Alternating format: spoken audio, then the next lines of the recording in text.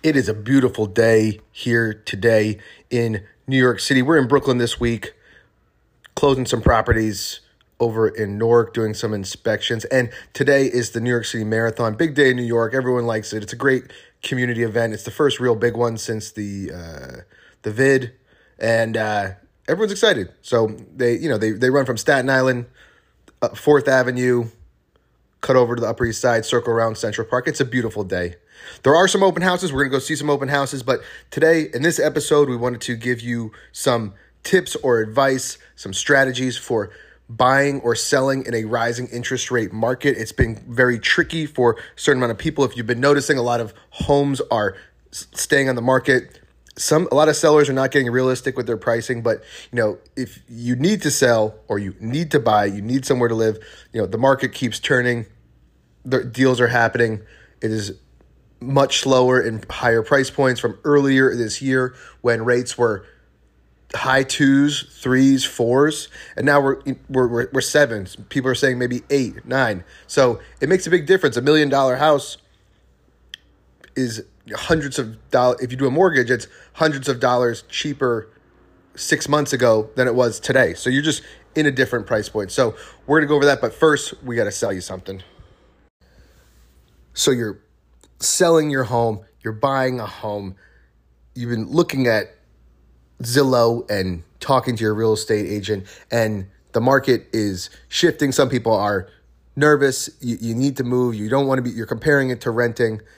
Here's a couple tips that you can do for a rising interest rate market. Number one, if you're a seller, get realistic with your comps. This is just more important than it ever was before. You don't want to be fishing a market. A lot of times seller, obviously you want to get the top dollar for your price, but if you need to sell, you need to be realistic, okay? This means that a house, if it's 1.5, you might need to drop the price of your house based on comps, because the buyers that could afford 1.5 a couple months ago now may be in the 1.2 area or the 1.3 area in terms of their finances and their budget. So number one, you just got to get realistic with your comps. Yesterday's prices are not today's prices, and that's it. And if you want to sit on your equity, or you want to sit on your house, not sell it, rent it, that's one thing. But if you want to move it in a reasonable amount of time, you have to be in tune, in line with the market. That's kind of a standard thing that is important in all times, in all markets, but even more so right now. There is a lot of helicopters in New York today because of the marathon. I'm going to actually after we record this podcast, I'm going to go check out a couple open houses in Park Slope and Upper East Side. But first, check out the marathon. It's going to be great. All right, so number two, offer sellers rebates. So if you're selling $1 million house, price it appropriately, obviously. And second, maybe offer some sort of rebate, $10,000, $20,000, $30,000 to the buyer. So if the bank appraises it at that price, they will get this cash back to buy down their rate or do closing costs. And if you're a buyer, then you want to make sure that you put this in your offer as well. Maybe the listing agent or the seller's agent or the homeowner didn't really think of doing this, but if you're making an offer, ask for $10,000, $20,000, $30,000 to buy down your rate. That this whole thing of marry the house, date the rate or whatever, I hate that advice. Just do what works for you now, and if it changes for the better later, then you're in a better position. You don't want to be in a uncertain place and then switch if whatever goes on with your rate later. So get a rebate. If you're the seller, offer it. Make sure your agents are advertising it. And for the buyer, put it in with the offer. That is a great way to buy down the rate. Number three, if you are looking in certain areas, ask your lender about home buying grants. Different areas offer different types of federal grants, local, state grants of $7,500, $10,000, $2,000.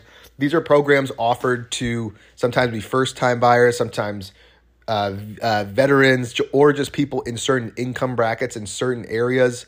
Certain buildings might get tax credits for offering these sort of programs to buyers. So ask for it. And certain banks offer it and certain banks don't. So ask if they have any sort of programs, because there's just money sitting out there, but you need to ask for it or at least look into it.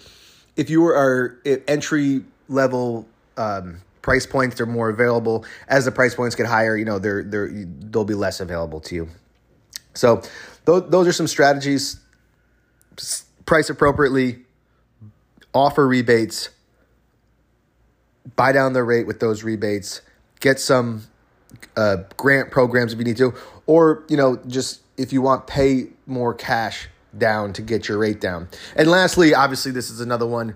If you're, a lot of people always think you have to put 20% down. I think if it's your primary residence, you don't need to, you want to have cash on hand, but, you pay PMI. So maybe if it's still, I've kind of changed my tune on that for your primary investment, primary home, is that, if you have the cash and you don't want to do the PMI and the monthlies matter to you because the mortgage rates are going up, then that's a better option. In the lower interest rate environment, maybe you're okay with PMI. So those are our tips for a changing market, buyers and sellers. Give us a call, marcusschott.com. I'm your realtor to help you out. We're licensed in New York, New Jersey, and Georgia, and we can help you nationwide make your offers as buyers. If we are not the right people for you, we will put you in the right direction, help you out. We have a team of professionals with decades of experience to help you get your real estate transaction done. All right. Thank you. Have a good day. Bye-bye.